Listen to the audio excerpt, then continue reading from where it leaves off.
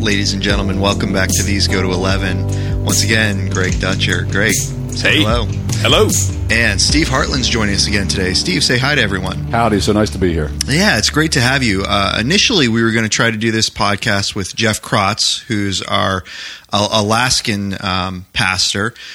He had to cancel on us, so we were immediately actually thought of you, Steve, in coming out and doing this. So we really appreciate you being here with us. We always love your insights and you being in here. So I know what that really means. We couldn't get the guy we wanted, so well, let's get Hartland. Steve, I want you to know, after we called the other 9 guys, dude, you were the first one. Yeah, you were. Once we got through this, I'd say maybe third one after the 9. But no, hey, this is a great chance, Steve, since Jeff Krotz is a pastor in Alaska. Yeah. We were going to ask him, because he's in touch, I think, a little bit with this vibe out there. You know, there's strong impulses in Alaska among certain political types and independent types that they would secede from the Union. You hear sometimes this Alaska as a separate nation.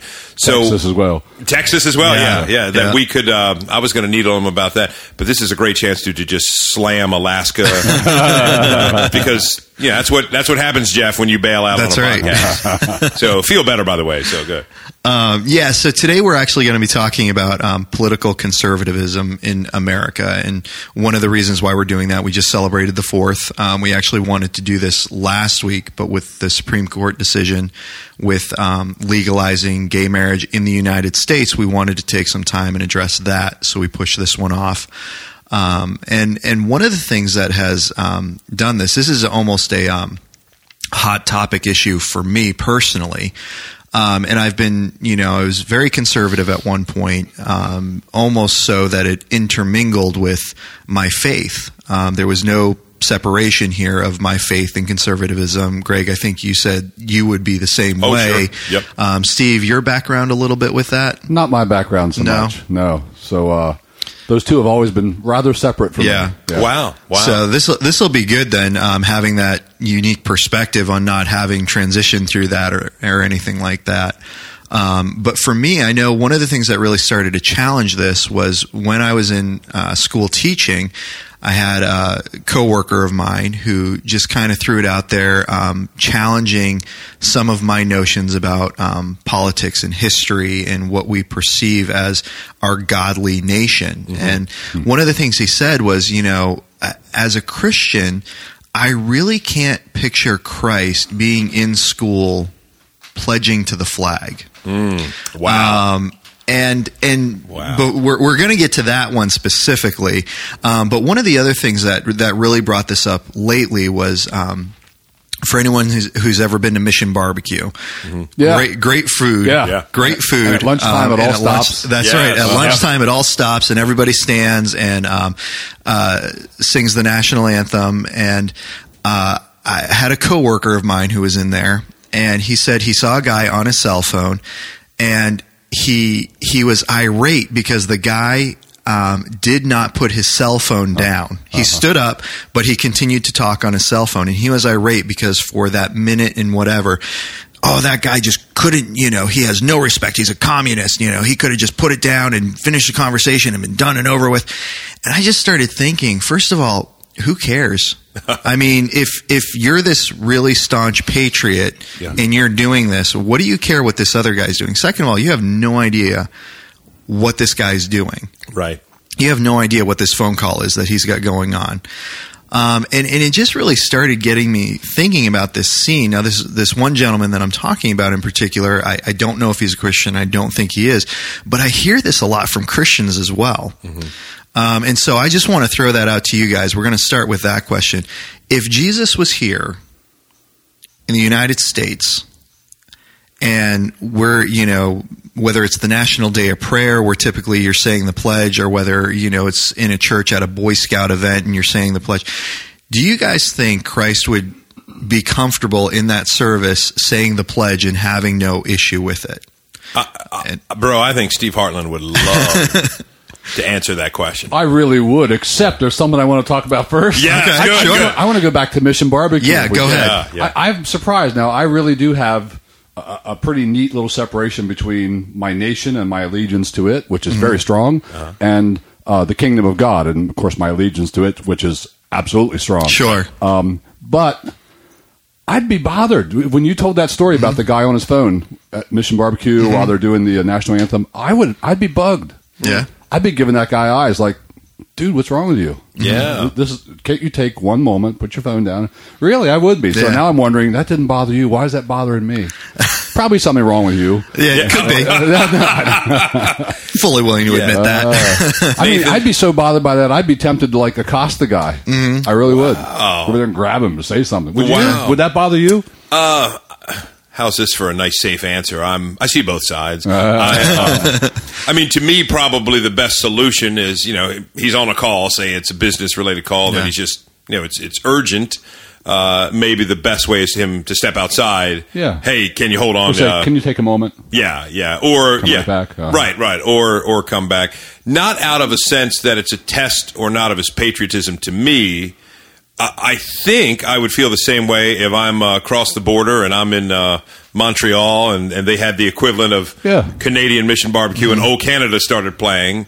I don't feel any urge to pledge my allegiance to Canada, but I would probably say, hey, I'll call you back. Yeah, I'll show respect for that moment. Right. What they're doing, what it means to them. Almost more as a social courtesy than anything else. Because I think you had mentioned, when you mentioned this to me offline, Nathan, we thought, what if the dude is a Mexican or a Canadian? And, then the question becomes more, I think, respect for the place you're in. Yeah, that's it. Yeah, so I think that's how I would probably take it. Not as much as a, man, because your dude, the guy's a communist. Oh, yeah. And you're assuming a lot about the guy. Right. I mean, if he's not a citizen, you can't really make any judgment about his allegiance based on Mission Barbecue playing the song. It's the same thing. Suppose you're at Orioles Park and they're doing the national anthem. Yeah. What do? You stay seated and talk on your cell phone? Right. Don't do that. I would say I was there this year when we played the Blue Jays, and they play both anthems usually out of respect for the other team. That you'll have O Canada and then obviously the Star Spangled Banner. And I think my thought is I'll stand for. Actually, I'm going to tell you this, guys. I like the tune of O Canada better. I hope this doesn't take away my American part. I like the tune better than the national anthem, personally. I don't know. I just think it sounds nice. All I know is "Oh Canada." Right. That's all I know. But I would say, I stand. We're going to have you singing a bunch of times today. I was doing some singing before the podcast. So, as a social courtesy, I think you stand. If I was in South Korea, and they play their anthem, I would respect their thing. Yeah, I would kind of, hey, they're doing their thing, and I would honor that. So that would be my angle on it, the Mission Barbecue guy. Part of it, though, when you were at Mission Barbecue, you know what their ethos is, right? No doubt. This is like Americana going on. Yep. You walk in and you see it fit in with that thing plastered there across everything. Plus, most of those dudes are hauling guns, So. Right, I was going to say. I was going to say, man, if this were in Texas, I would stand no matter what they were saying. Good question, Nathan. I will tackle some of this. The Jesus question? Yeah. It's always hard. I mean, the safe answer is you can ultimately say, I don't know, because it's all theoretical, but I know what you're getting at. I'm guessing we're going to come up with the same answer and the same rationale, which is scary. Interesting, dude. Interesting. Let's see. I would say if Jesus had been born an American citizen, which, of course, he was not, I don't think they had an Israeli national anthem in his day. Right. But I think if he were born, say, post 1776 America, I could picture him standing for the pledge. There's a lot of caveats around that. I don't think he would have said, no, I pledge allegiance only to God. I think it's a question of subordinate pledges. In other words, if my employer asks me to sign a contract, and in that contract it says I'm going to show up to work X amount of hours, I'm going to be here, I'm going to turn in my reports on these days, etc. I know it's a little different because it's contractual and there's a compensatory thing going on. But I am pledging a certain loyalty, for lack of a better word, to that boss, to that employer. People often leave a company, they sign, a non-compete, sort of hush-hush. You're not to share anything that went on. And, we're asked to make vows and pledges all the time. The question is, what is our ultimate loyalty. And I think if the Pledge of Allegiance said, I pledge allegiance to my country above all things, no, I don't think Jesus would have said it. Yeah. But I think in the context, I could see him doing that as just I almost view it as don't make the government a big thing. So like paying taxes, I'll pay my taxes. If I have to pledge allegiance to something, I will. Now, in the book of Revelation, it seems to have had reached a point, I could really geek out here, whether Revelation was written in the 90s, which seems to be conventional wisdom. Some make an argument that it was written before 70 AD. You get into some pretty deep weeds there. But most say that it was the Emperor Domitian who was asking for, virtual worship-like pledging to his authority, his divine status. Christians would not bow the knee, nor should they, because they pledge ultimate allegiance to Jesus. That's a different matter. The Pledge of Allegiance, I don't see as contradicting my ultimate pledge to Christ. So I'm comfortable doing it. I could picture Jesus doing it. Is that similar to what you would say, Steve? Yeah, we're definitely in the same ballpark. Yeah. My mind went to a couple of passages when you brought up that question, and one is simply where Paul tells us to render unto Caesar what's due to Caesar, Paul tells us to honor the king. Jesus told us to render unto Caesar. Right. So there are things that I owe Caesar. There are ways that I ought to honor the king. So one way could be saying a Pledge of Allegiance. Honoring the king doesn't mean, now I don't honor God anymore. It's a subordinate honor, as you were saying. Right. So I can honor the king, I can honor my country, I can show that subordinate honor by taking a pledge, saying a pledge. Yeah. But would Jesus take that pledge? I thought of Jesus going to John the Baptist saying, hey, baptize me. Yeah. And John says, no, I shouldn't be baptizing you. And Jesus says, permit it now to fulfill all righteousness. So my understanding of that, Jesus' rationale for why you should baptize me, John, I understand that phrase, permit it to fulfill all righteousness, meaning I need to do what every good Jewish man should do now, and that is every Jewish man should be baptized. So as an example for what we should do, I'm going to do it, even though I, as the Son of God, don't really need to be baptized. Right. So, but I do what a man in my nation is supposed to do. Yeah. So I'm thinking if somebody said, Jesus, we're going to say the pledge of our nation, he'd say, all right, to fulfill all righteousness, to do what every good citizen of their nation ought to do, I'm going to go ahead and do that. Yeah. And I think other thing that pops in my mind, Stephen, you have to help me. I always forget. Paul circumcised, I believe, Timothy and did not circumcise Titus. Do Titus, right. And so you've got him... so I think, man, Titus got the better end of that deal. Timothy's like, hey, wait a minute. What about me? Wait a minute, Paul. How come Titus gets off so easy? So Timothy's thinking, great, man. I drew the short lot here.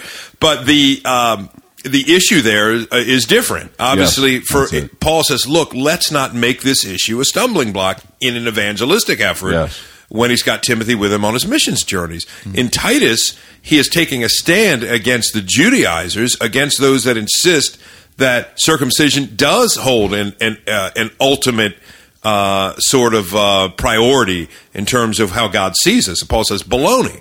It does nothing. So in the one sense with Timothy, hey, let's get it out of the way. Let's not make it an issue. I see that not as an exact parallel to citizenship, but as applicable. Whereas when the issue becomes paramount, Paul says, no, we have to show ultimate allegiance to Jesus Christ. If I cave in to these that insist circumcision is necessary for salvation, then I'm altering the very nature of the gospel and what I have to pledge ultimate authority to. So I see there is an example where sometimes you will, sometimes you won't. So if somebody says, in high government office, that I want you to pledge allegiance to your country above all things, above even your faith. I can't picture that happening per se, but if it did, in that context, I would say, well, if I do that, I'm demonstrating that, yes, I think my country's more important, and obviously we shouldn't do that. So can't do that. Yeah. So you're probably going here, and I don't want to take us there prematurely, but I'm also wondering, so if, as we're thinking, Jesus would say the Pledge of Allegiance to his nation, would he say it in a worship service? what if they have it in the worship service? Yeah. And his nation's flag is up front. What would he think of that? Oh. What would he think of a pledge? Yeah. I'm thinking he would not be as happy about that. Yeah. Be my take on it, but I guess we're going to get there. Yeah. No. We will transition into that. Before we get there, though, my thought is, as a teacher, I remember there was a ton of emphasis on making sure students said the pledge. Mm-hmm. What do you guys think about that? I mean, and you guys have both been teachers, mm-hmm. and I don't know if you were in this situation, but it feels to me like there is a lot of emphasis on if, the administrator comes in or somebody comes in and they see children, not saying the pledge, and they're just kind of standing there. There's a lot of emphasis to make sure they do it, quote unquote, properly, make sure your hand is over your heart. And to me, I mean, I take issue, first of all, with the posture of things. It's like, in our society, Steve was just putting his hand over his heart. I say, yeah, like people can see what we're doing here. Yeah. There are certain things that we do that I feel like if you're putting your hand over your heart, the idea is you're making a serious commitment here. It's almost like the equivalent of, what would be bowing down. I mean, it's taking this pledge a little, one step further almost, I feel like, in our culture today, and how we value that.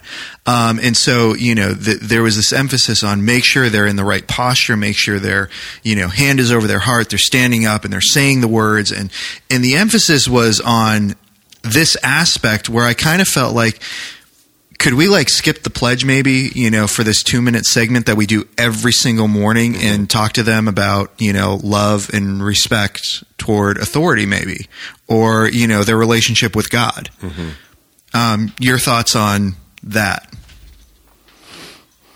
I'm really glad that in our nation, this is not necessarily a biblically informed value, but I'm really glad we value freedom of speech. Mm-hmm. Mm-hmm. And I would take non-involvement in the Pledge of Allegiance on the part of a student as a form of freedom of speech. They're free to say this thing. They're free to not say this thing. If I'm the administrator, I would not feel comfortable coercing a student to say the pledge, either because they're just daydreaming, mm-hmm. or maybe they have an issue with what the police did to their family recently, and because of that, they're not feeling good about the nation at the moment, or whatever the reason is. I don't really want to coerce them into that. So mm-hmm. I'd be fine with organizing a classroom to say the pledge. But mm-hmm. I like what you say, too. There's lots of other things we could say in that time sometimes. Yeah. Yeah. Yeah, and I think pretty much the same, Steve. The only thing I would add is to go back to the earlier point. I think that the teacher's job in that situation might be, hey, don't take your freedom as an opportunity to be disrespectful to people that do want to take mm-hmm. the pledge. So mm-hmm. I would say the appropriate posture is you can say it or not say it, because mm-hmm. I do think that's the great thing about this country. Yeah. Right. I'm not a big fan of flag burning. I know it upsets a lot of people. I think it's a strange thing.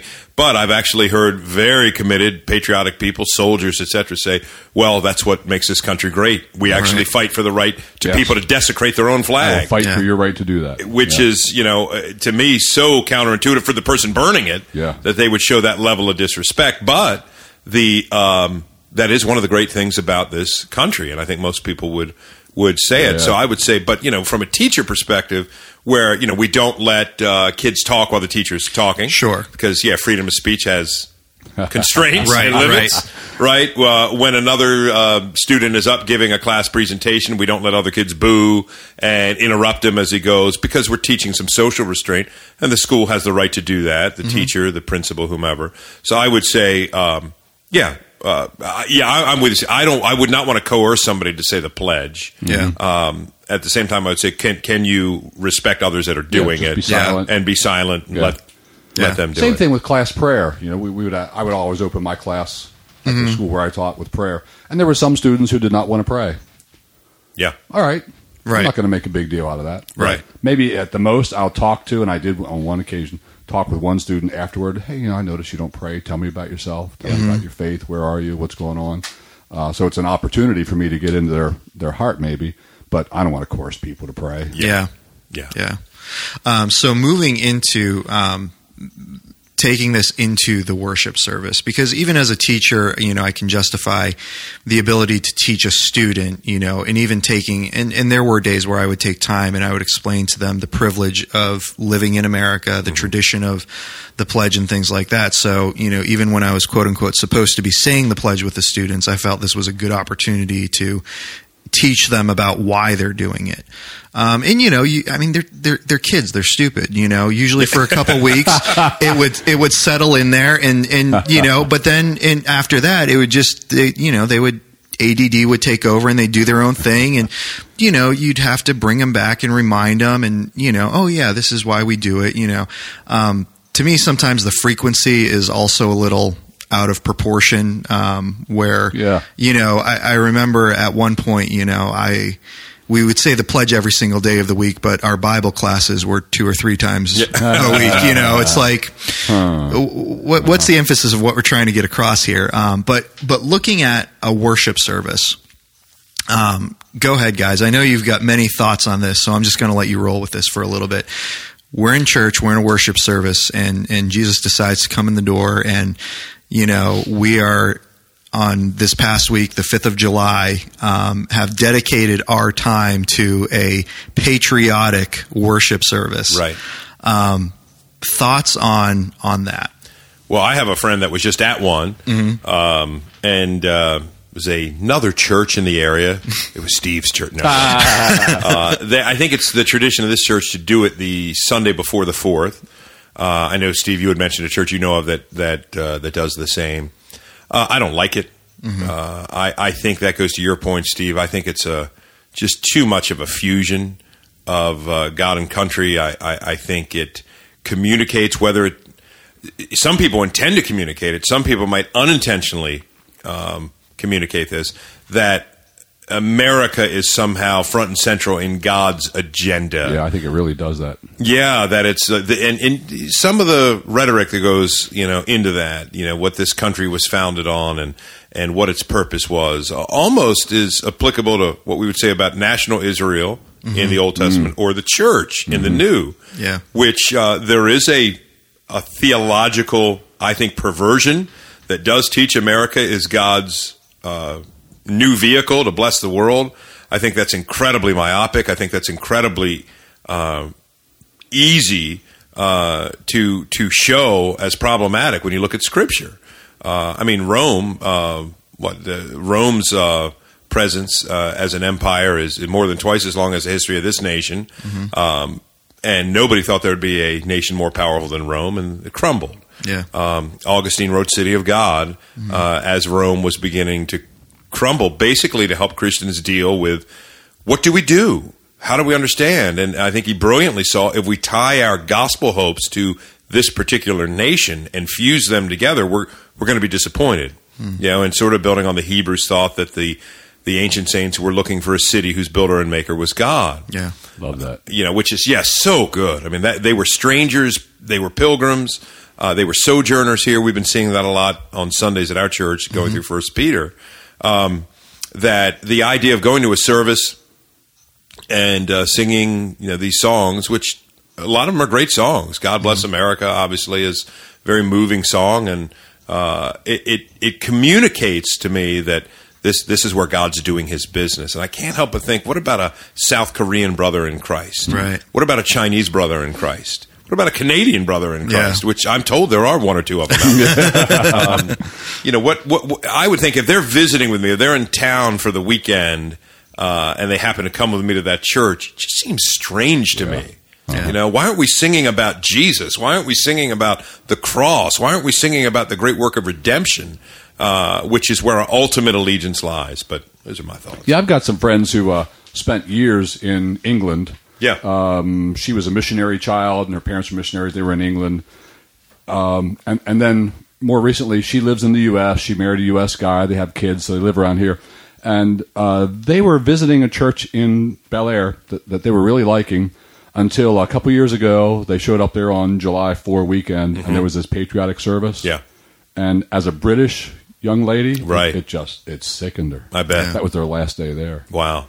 And I think understandably so. Sure. So I'm no friend to all that. Now, I want to back up and say, and I'm sure you guys feel just the same, I am so thankful for our nation, right? Sure. I mean, it's amazing. You don't like it here? Try somewhere else for a while. Right. Oh, man. I've spent extended periods of time in Italy, which is a great place. That's a nice nation. It is so good to get back to the USA. Yeah. That's a Beatles song, isn't it? No, that's USSR. yeah, I was going to say. I think you're going the other way there, Steve. So I'm really thankful about so many things. If it came to war and they needed a 60-year-old guy to carry a gun, I would. All right, I'll be there. I'll die for my nation. I'll send my sons off to war. I don't really want to, but I would. So I'm patriotic. I love our nation. However, I've always been very impressed by the fact that Jesus said, "My kingdom is not of this world." Yeah. Mm-hmm. So ultimately, the USA is not my kingdom. And Paul says our citizenship is in heaven, from which we await a Savior. Well, of course, I'm an American citizen, but really, my citizenship is in heaven. Yeah. That's where my real allegiance lies. So I'm absolutely opposed to even the idea of, I hope I don't get in big trouble now, to having an American flag in a worship space. Right. I just think it's too easy to start confusing USA with the kingdom of God when you start doing that stuff. Me too. And we don't want to make that confusion. Yeah. When we're having worship services, let's do kingdom stuff, let's do gospel stuff, let's open scriptures, but there's nothing in scripture about America. Right. Yeah. Now Greg's going to sing "God Bless America." Yes. No. That would be scary. You guys heard my, preview of that, and it leaves a few things to be desired. We're not even putting that in the season 1 blooper reels. It's too bad for the blooper reel. And have you ever been to a patriotic service? I have. Yeah. And as American, and I love America and all as I am, it sickened me. Yeah. I just thought it was totally inappropriate. Yeah, I can tell you, Steve, looking back, I don't think I even thought of this till just this now. 2001, September 11th, I was almost 31, just a few days shy at that point. Younger pastor than I am now, and I was riveted by those events. I think my sermon that week that I preached, do you remember, did you change gears, Steve, like 90% of pastors? And, I think I did. Yeah, and address something. Yeah. I did Psalm 2, that God is in control. Looking back, I feel pretty good about that. I can't remember everything that I said, but I asked the worship team when I went in there that day to do God Bless America as the closing song. I would not do that now. I wouldn't do that now. Did you get any kickback on doing that? If anything, I got nothing but positive feedback. Yeah, we loved it. Which, people were coming up. Greg, that was the most moving thing. Thank you so much for doing that. I don't recall anybody having an objection to it. And that I would say two things. Number one, I am more theologically precise now on this issue than I was then. I think the instincts were there. I do remember Saturday night, the night before, talking about it with my wife, Lisa, and we were looking at I knew, I don't want to do the national anthem. That doesn't seem right. God Bless America. I sort of tied it in. We're asking God to comfort, to bless, and that sort of thing. So I'm not saying I went apostate. I introduced something heretical. I wouldn't do it now.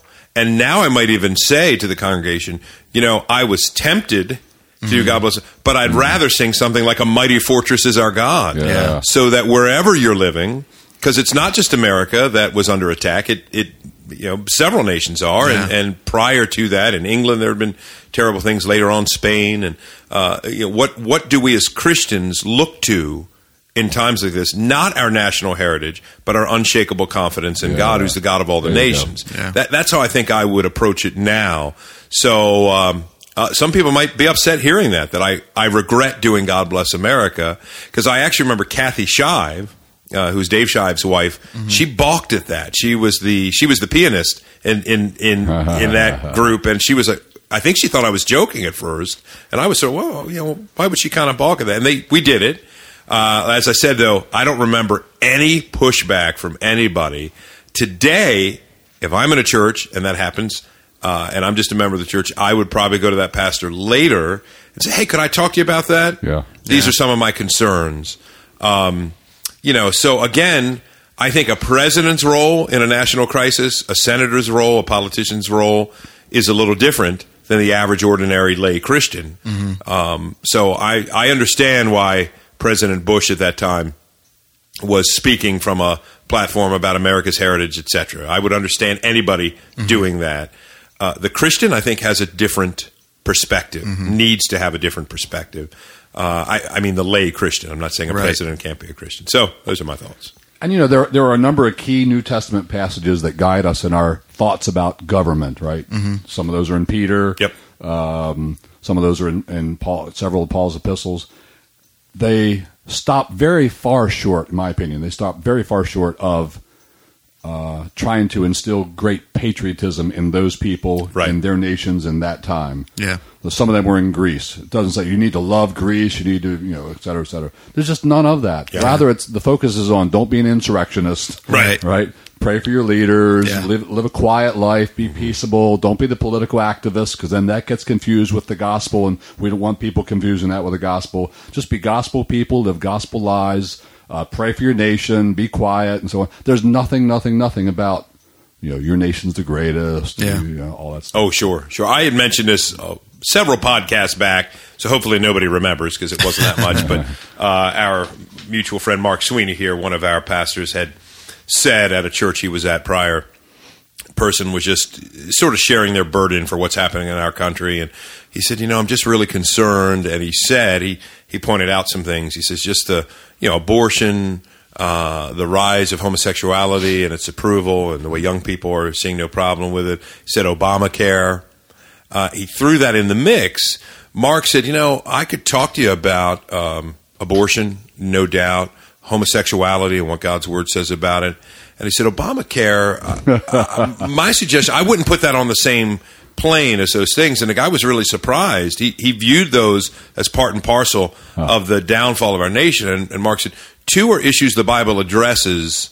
One is a political philosophy about public health insurance. Very good. And that it really helps center it. Not that you can't have opinions on that, yes, but to elevate those to some sort of biblical conviction category, I think gets us in big trouble. Yeah. And it does confuse the gospel. Another example of how a lot of Christians are really confusing America with the kingdom and America's fortunes with kingdom fortunes and so on. We've really got to stop doing that. And maybe that's a silver lining to the Scottish decision. Maybe it helps more Christians realize or reevaluate, is America really the kingdom? Because if so, it's there's some mess going on here. Yeah. All right, maybe America doesn't get my ultimate allegiance. Maybe I have been confusing these.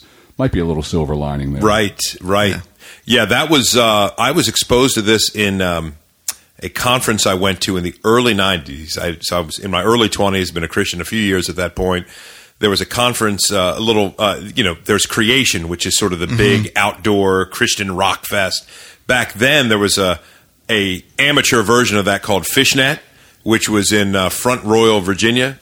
And the speakers, I'm a young dude at this point, the speakers were many. One was Tony Campolo. Yeah, I knew he was going to be there. Yes. Yes.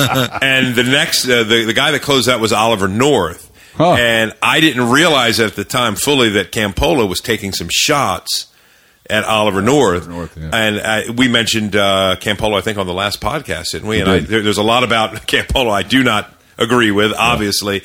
But I remember I got a great line from him that I've used since then. Is he says sometimes at these conferences there's too much flag waving and not enough cross holding. And I remember him saying I'm down with that. Yeah, and he said, so when you are a citizen of the kingdom of God, you swear ultimate allegiance to Jesus Christ. You do not lie.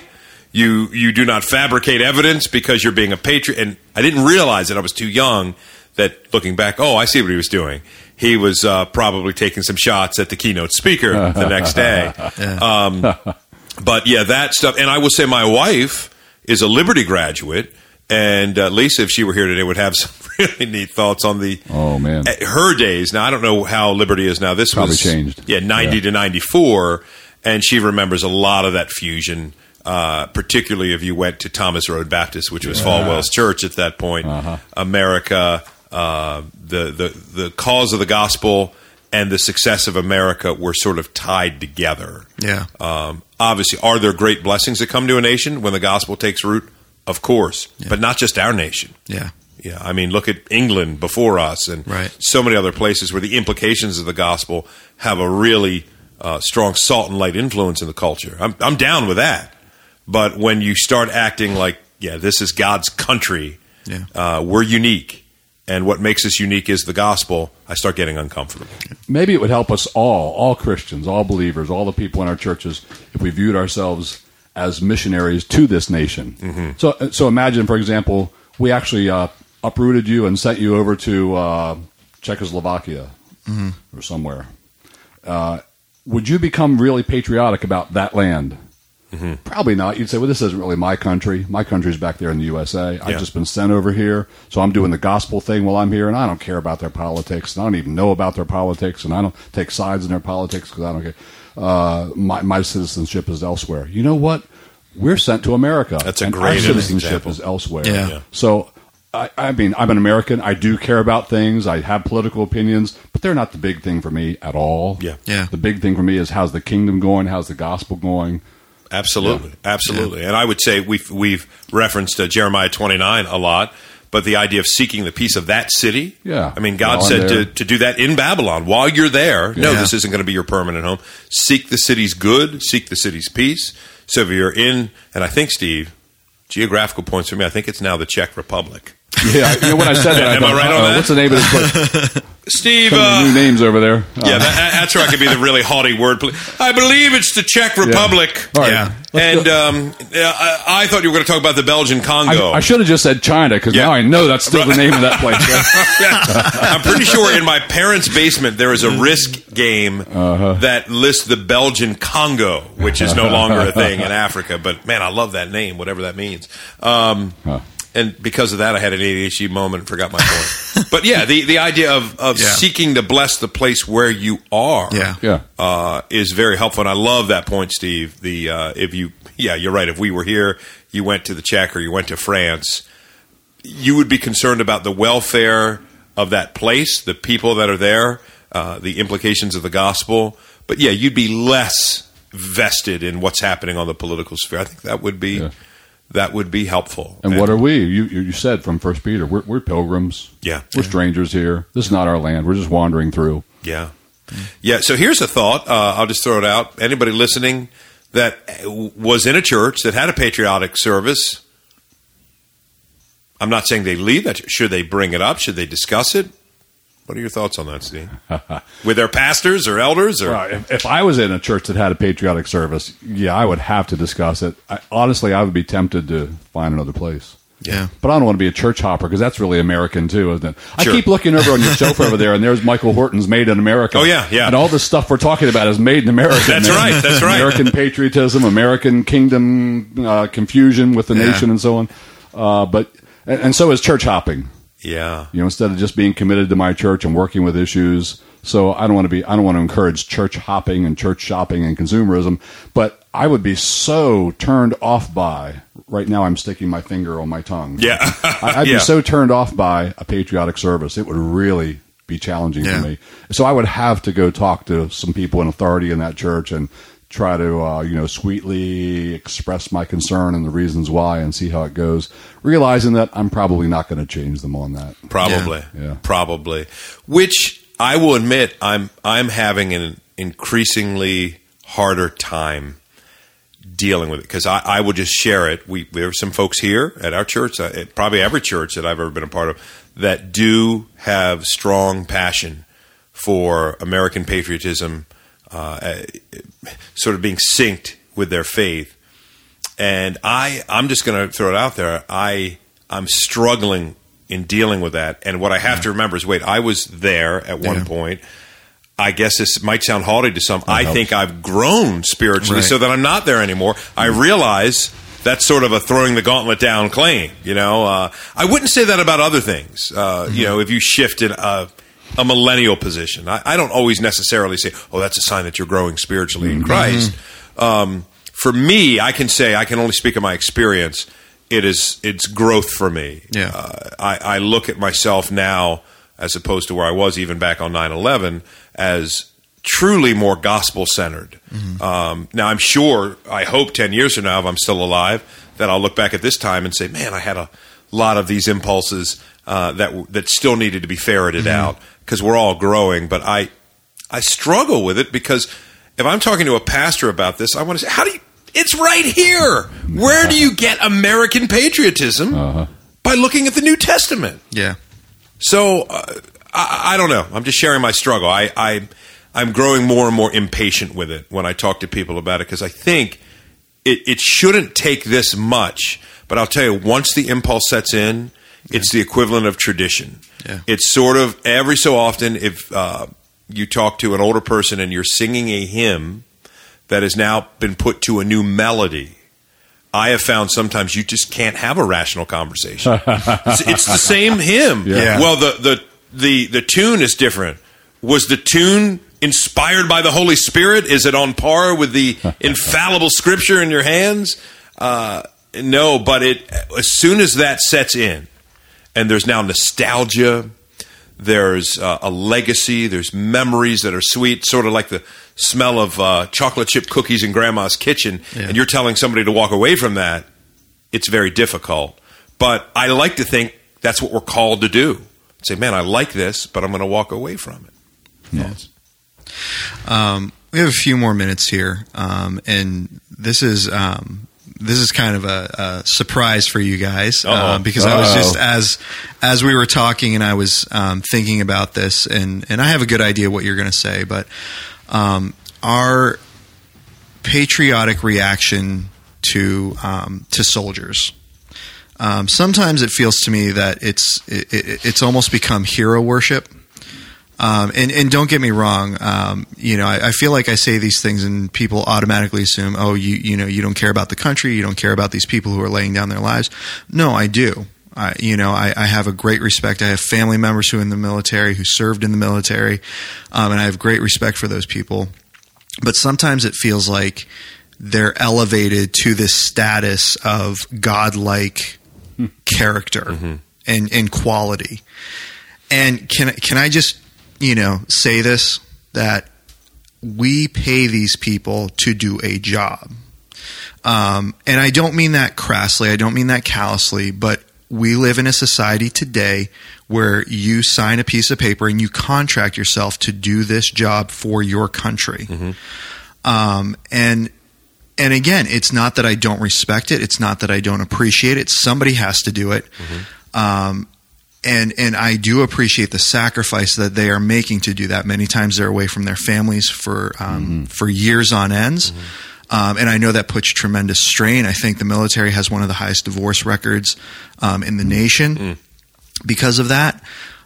There's a lot of infidelity that goes on. And so I realize that there is a huge sacrifice to be in there. I realize that as a Christian, you're making huge sacrifices in, what is even historically considered an immoral occupation. I don't think there's any nation at any time that doesn't view its soldiers as being immoral. But your guys' thoughts on this idea of putting soldiers up on this godlike pedestal. Have you guys witnessed that? Have you noticed that at all, or is it just me? Your thoughts? One thing, Nathan, I'll disqualify because I want to make sure I heard you right. Viewing soldiers as immoral, is that what you were saying? No. I mean, as these, almost like, we're willing to overlook their faults because we don't want to say anything negative about them, and we hold them in such high regard that if we push back against them at all in any way, shape, or form, then, and I realize that in our own country and history, we had a period of time, particularly in the 60s and 70s, where, there was a lot of pushback. But it's almost come to the point now where it's like, we're so ashamed of that and so afraid of doing that if we say anything negative today, then, oh, no, you're not a patriot. You're not a true citizen. You don't get it. Yeah. Well, obviously, it can become a real trump card. I see what you're saying. I think we have to be very cautious. This happens with the race discussions too. I remember Roscoe, who I've mentioned several times for listeners. He was a spiritual father to me. I was a black man born in the Deep South. He passed away suddenly in 2012. And probably had the most shaping influence of my discipleship more than any person I've ever met. And he shared with me one time that he even found in Christian communities, particularly white churches, a sense where, oh, wow, there's a black person that came in. and almost as if he was treated like better, almost, wow, this is a black person in my white church, and I don't know if that's some white guilt we're getting in touch with. I see Christians doing this with missionaries, which a missionary friend of mine scolded me very politely years ago for introducing missionaries almost like they were superheroes, which can happen. Oh, these missionaries, they're just special people. So in that vein, we can do that with soldiers too, where when you look at, I would say, just like anything, cops, soldiers, the majority of our soldiers are probably excellent citizens, excellent people. But just like with any occupation, there's some bad apples.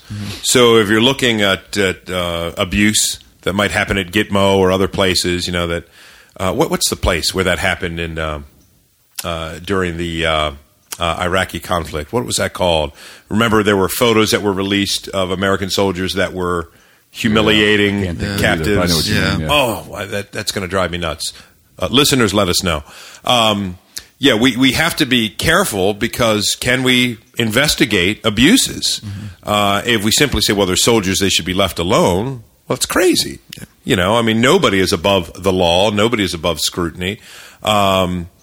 So I think maybe, Nathan, from that standpoint, yes, I think we have to be very cautious that we don't one-dimensionalize people as, well, they're just the good guys, and therefore that's it. Yeah. We don't want to do that with any group, racial group, pastors, missionaries, soldiers. I have great respect for soldiers from the standpoint of, I think for me, when my respect rises is when I watch Saving Private Ryan. I watch Band of Brothers, and they show these scenes of these guys. The guys coming off the beaches at Normandy, literally walking into just a wall of bullets, where basically, as I understand it, the first lines were virtually decimated. Yeah. You think, wow, a lot of these 17, 18-year-old kids that were doing this and walked into death. How can you not respect that? That's incredible. But I think they're fallible people, just like we are, and I don't think they just get a trump card because they are soldiers. So I'm not sure if I'm answering your question. Yeah, no, and that is definitely part of it. But I think too, like you're talking about that idea of Normandy, and back then in our nation's history, these are people who didn't volunteer, who didn't sign up. Right. These are people who it was expected of them to go out and do their duty for their country. Right. And I think sometimes today we almost take that same approach. And again, it's not that I don't think that our soldiers are deserving of respect, and that I don't appreciate what they do. Yeah. I think sometimes we forget that we are paying them to do a job. And there's almost like this elevation of a status in there. Like, again, I think this is probably going to really annoy a lot of people, the way I'm saying this. Nathan Bell is saying this. That's right. I'm saying this. You guys are in the clear. But Steve just left the room. Yeah.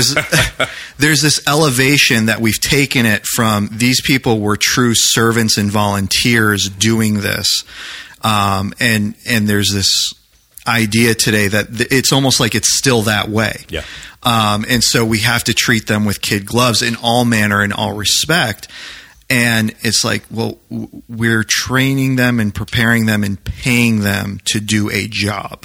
Do you get what I'm saying? Like, it's the difference between like a volunteer service and these people are doing a job. Right. And again, I don't diminish that, but I think sometimes we almost look at it like they are giving of their time and resources, voluntarily. Right.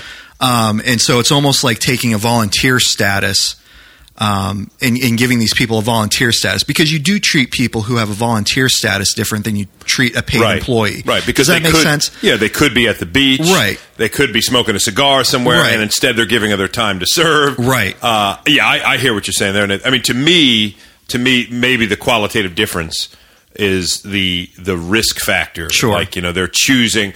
But to me, that's proven in the field of battle. Right. When you think of the charge of desertion, like in the Red Badge of Courage or something like that, that's where you start thinking, okay, what amazes me are, you think of those cops that, and by the way, I should say police officers. Somebody told me recently that cops is considered a disrespectful term.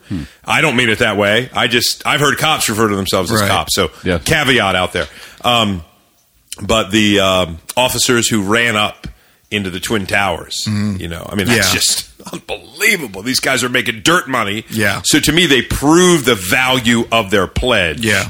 And I respect that, because would I be willing to do that? Probably not. Sure. So to me, I know what you're saying, that we are paying them. Right. The ones, and I'm assuming this is the overwhelming majority, that are willing to make the ultimate sacrifice if their job calls for it. Wow. Yeah. That's where my level of respect is. Yeah, I think the risk factor is a key thing here, as well as the sacrifice factor. Often they're taking those risks while making great sacrifice. That is, the pay may not be so great. You're away from family a lot, like you said. And because of those things, we give them a lot of respect. This is Harford County. Our county's biggest employer is Aberdeen Proving Grounds. Sure. We're a military county. Yeah. I don't know about your church. We have a bunch of military people. We have a bunch of police officers in our church. And I don't get any of this aura of they're untouchable or they're special people. But I feel great respect for them because of the sacrifices that they do have to make, and the cost of it to them sometimes. So I like, often you go to Starbucks, and while you're sitting there enjoying your coffee and talking with a friend, 6 or 8 different military people come in and out and get their coffee. Sure. I like saying to them, thank you for your service. Yeah. Because they are serving. Sure. I think beyond what they're paid for, beyond what a lot of us might serve for. So I think they're deserving of respect in that regard.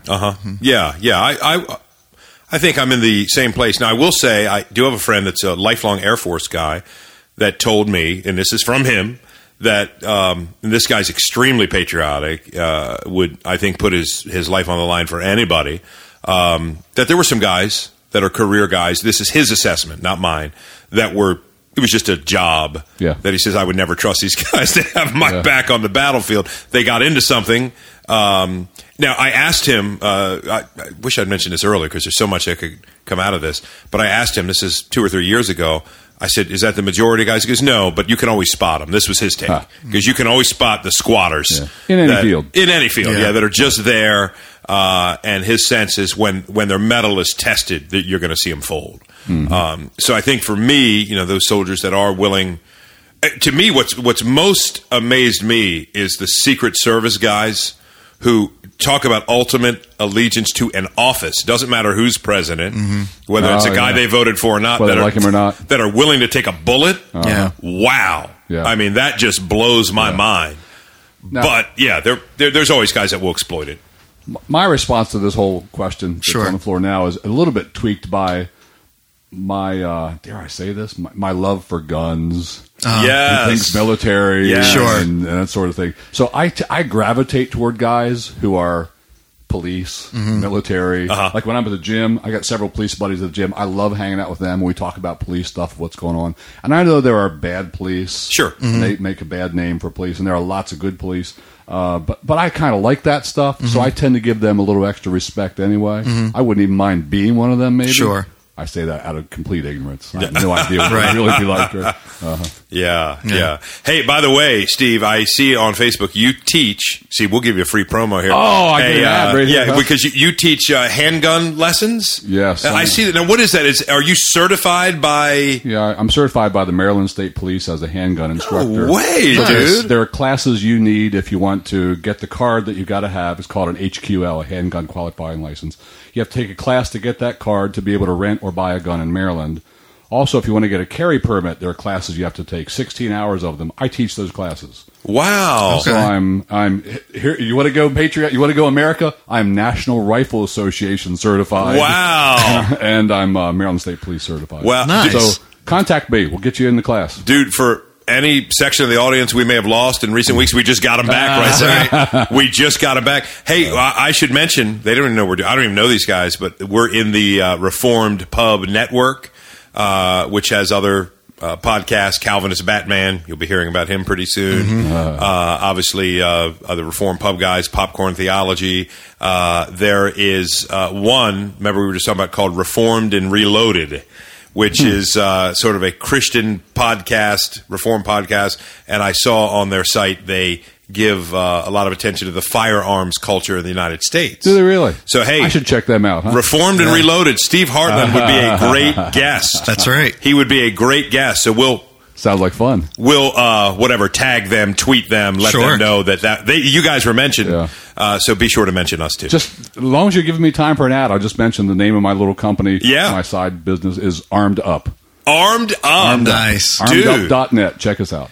Dude, I went out and I shot years ago with a friend of mine in Aberdeen, and forgive me, is it okay? Colt 45 is a beer, so this was a 45 Colt. Am I right? 45 caliber gun. 45 caliber, but man, the power in that thing was tremendous. Yeah. Kablam, huh? Yes, of course. I go back to the early '80s commercials. Billy D. Williams, walking into a bar somewhere with like 5 ladies around him, and they'd hand him that, and he goes, Colt 45 works every time. I'm not sure what that had to do with anything we've discussed. Yeah. But I got to say Billy D. Williams. That's right. Good. All right, so we're going to go ahead.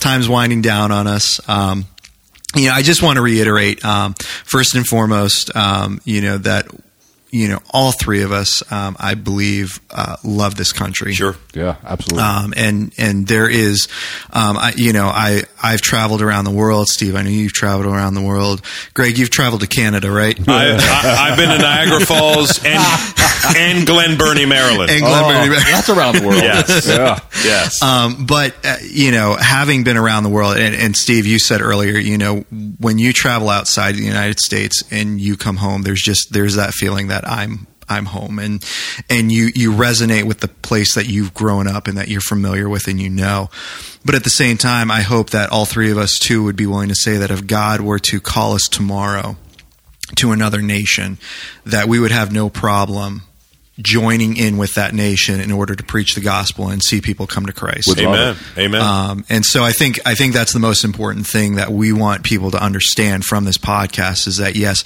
we live in a country where we are free. And on both sides of the spectrum, you are free to stand up, to pledge. You are free to honor and respect this country as much as you want. You're also free not to. Yeah. And so, those people who value freedom, remember that those people who don't are free to do that. Yes. Yeah. And you can't have it both ways. You can't say that you want freedom and then deny people their freedoms. Yeah. Yep. And so, but the most important thing is no matter what you're doing, for the sake of the gospel, becoming all things to all people. Mm-hmm. So, guys, any last thoughts or comments? I think you said it well, dude. Good stuff. Amen. All right. Well, we're going to go ahead and sign off. And, gentlemen, we just rocked the Casbah. Rocked. Please go to 11.